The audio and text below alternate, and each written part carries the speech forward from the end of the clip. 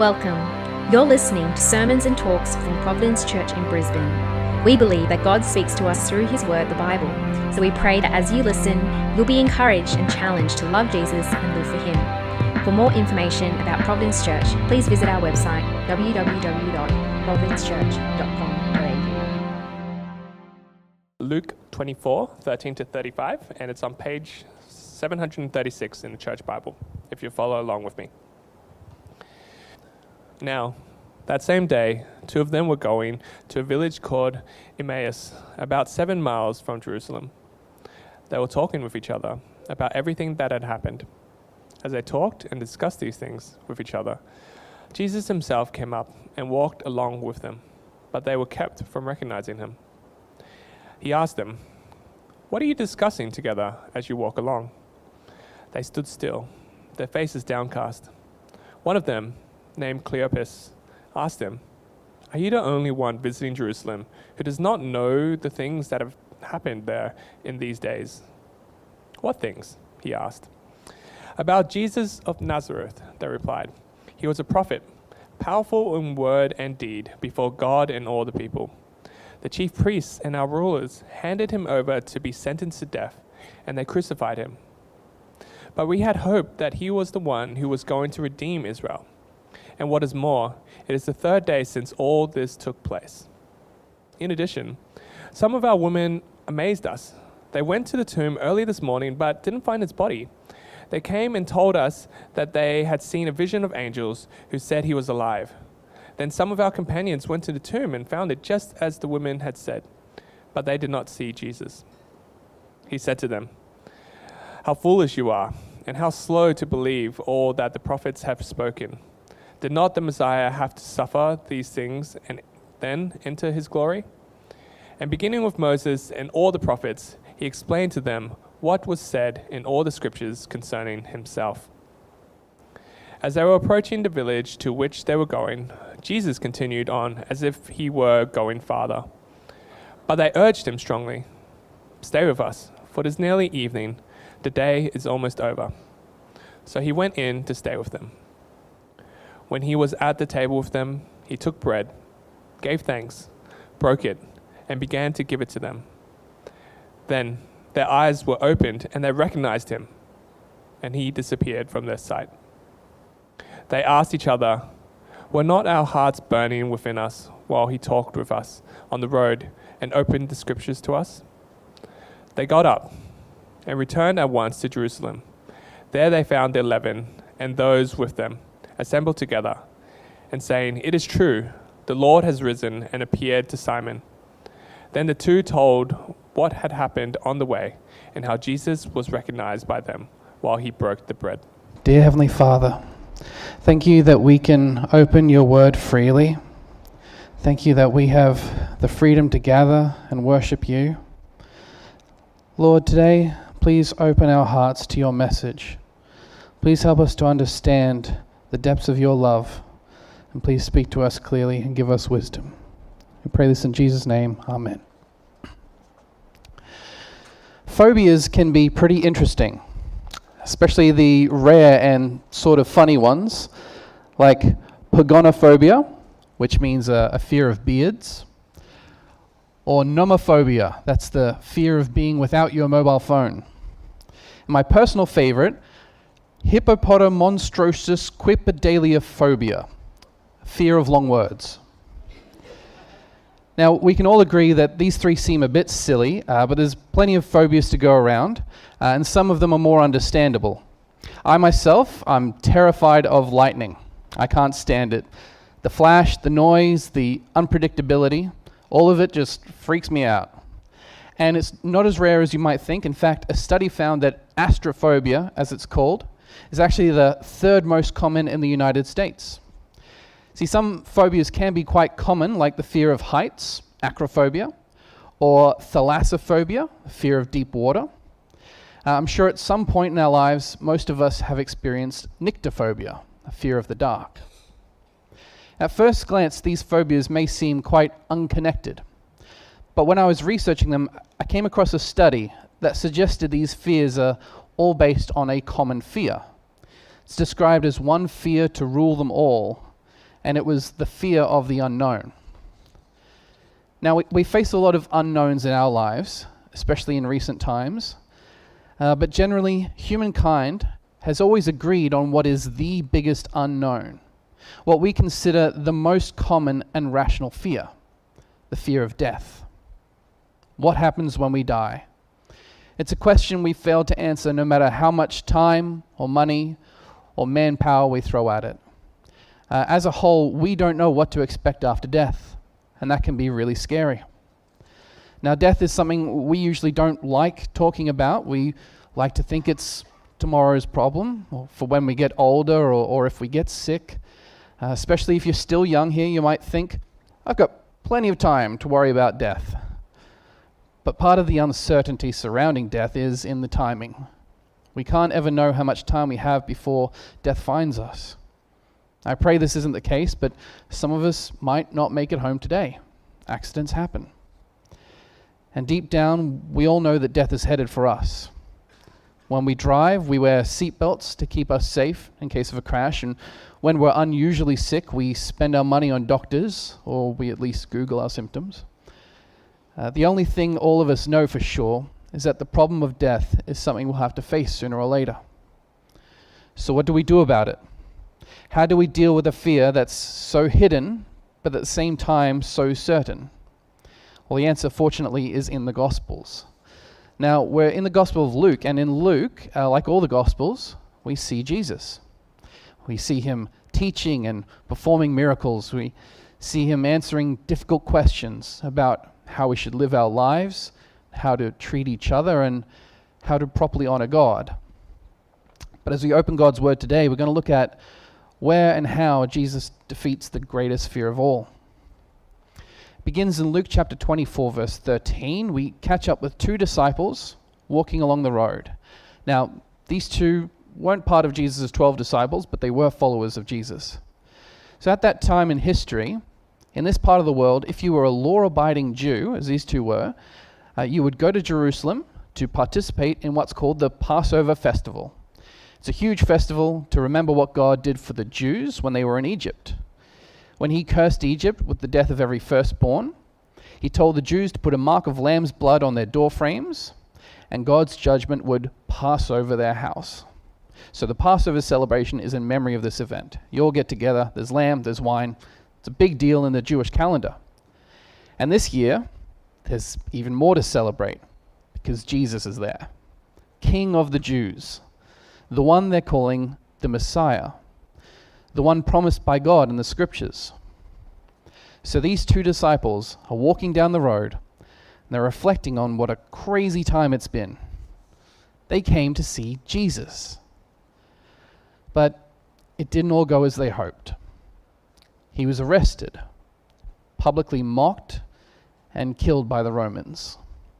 He was put on a cross just outside of town, in front of everybody. God said he would send a savior, and these two thought Jesus was it. And it wasn't a new idea either. This has been promised a long time ago. The idea that all their daily struggles, all the pain, all the suffering they endure year after year, all of it was supposed to be ended through Jesus. See, he claimed to be the one that God sent them. And he performed miracles, and he taught God's word and challenged their leaders. But they're disappointed. They no longer have hope. Jesus is dead. He's gone. And he was supposed to fix everything. And not just for a little while, the Messiah was supposed to end the Jews' suffering forever. A mighty and holy king like the world has never seen. But he died. And there's no point following a dead Messiah. Now, how would you be feeling? What would you be thinking? If it was me, I'd be a wreck. I'd feel a little lost, maybe even angry, wondering, what am I going to do now? What's my reason for living? Which is kind of what these guys are feeling. See, they're walking down the road, deflated and miserable. Then in verse 15, a stranger approaches and starts walking with them. Now, we know this is Jesus, but to them, he's just some guy. In verse 17, the stranger asks them, what are you talking about? And how depressing is that question right now? For me, I hate it when I'm going through something painful and all I want to do is not think about it and someone asks, what's wrong? Some of you might know what I'm talking about if you've failed an exam or done something really embarrassing. Maybe you've gone through a difficult breakup or even lost someone close to you. The last thing you want is to be reminded of it. It just brings it all back to the surface, making you feel bad all over again. They stop walking. They don't even look at the guy when Cleopas finally answers. He asks the stranger, "Are you only a visitor to Jerusalem and do not know the things that have happened there?" And the stranger, apparently not realizing how ignorant he seems, asks them, "What things?" Now, as we saw, this is Passover week. There is a lot of Jewish pilgrims in the city and surrounding areas, and I doubt that any of them missed the news about the man from Nazareth claiming to be King of the Jews, let alone the Son of God. And with this in mind, their reply in verse 19 is not surprising. They say, about Jesus of Nazareth.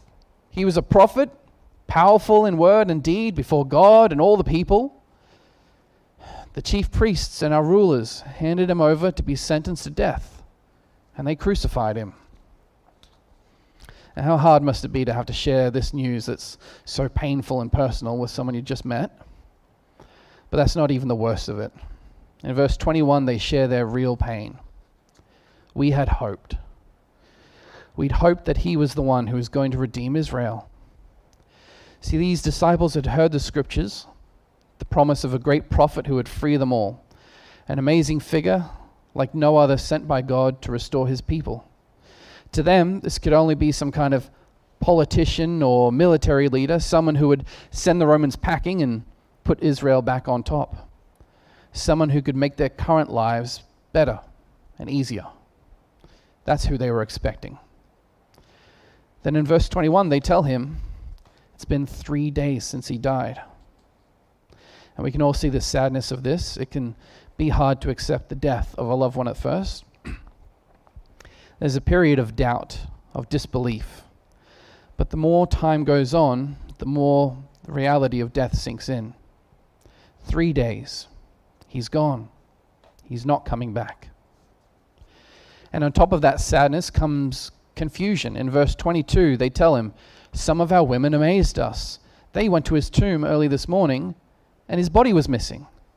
They said that angels told them that he was alive, but when our companions went to the tomb, they didn't see him. Now, this whole thing's been pretty rough for these two, to lose someone so important, so vital to their salvation, and then hear he was alive again, just to be let down a second time, to feel that loss all over again. It's easy to see why they're discouraged. And then in verse 25, the stranger's response comes a bit unexpected. How foolish you are. Now, I can't speak for these disciples, but if I were in their shoes, at this point, I'd be kind of annoyed. I'd be thinking, buddy, we've just met. I just told you how bad my day's going. I've been catching you up on stuff that everybody in town knows already. Now you're calling me foolish? But the stranger doesn't seem fazed, and he continues in verse 26 asking, did not the Messiah have to suffer these things and then enter his glory? And then he explained to them all the things said in the scriptures concerning Jesus. And it must have been a lot, because the next thing we know, the journey is over. We've walked the 7 miles and have arrived at Emmaus. And when the time comes to part company, the disciples invite him to stay. In fact, verse 29 says they urged him strongly, stay with us. The day is almost over. The stranger accepts.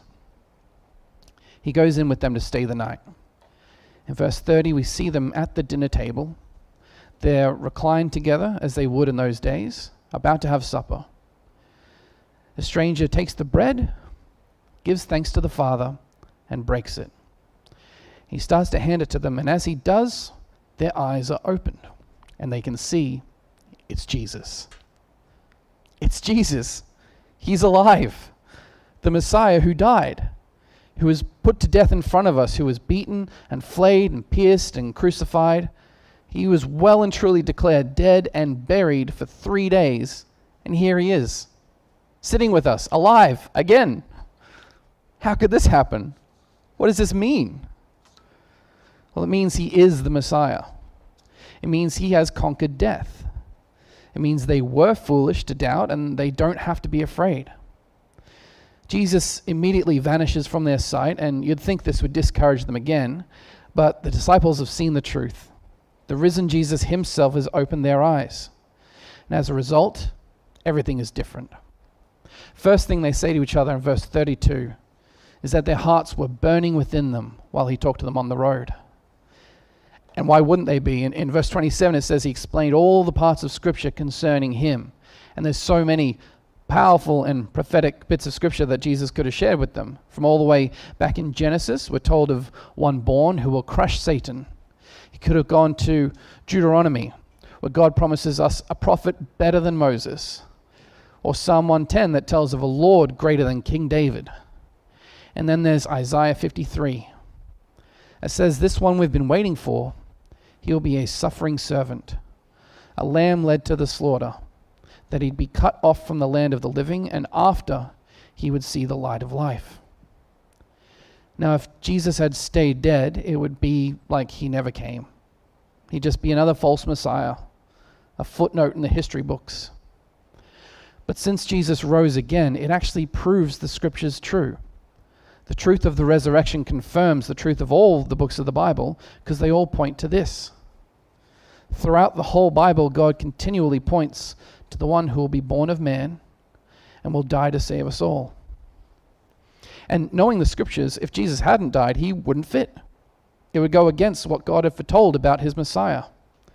See, God had a specific and perfect plan that he'd already told us about.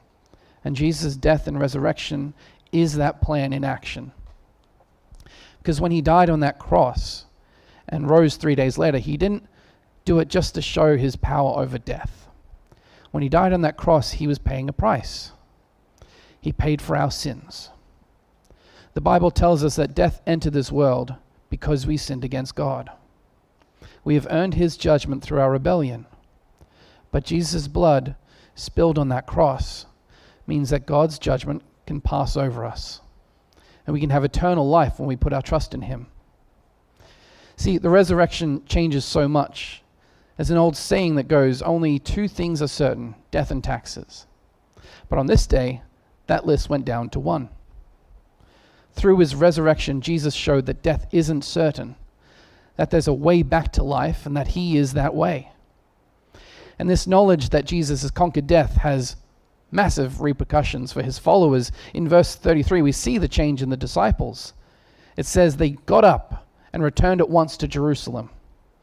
Now, earlier in the passage, they urged Jesus to stay because it was getting late.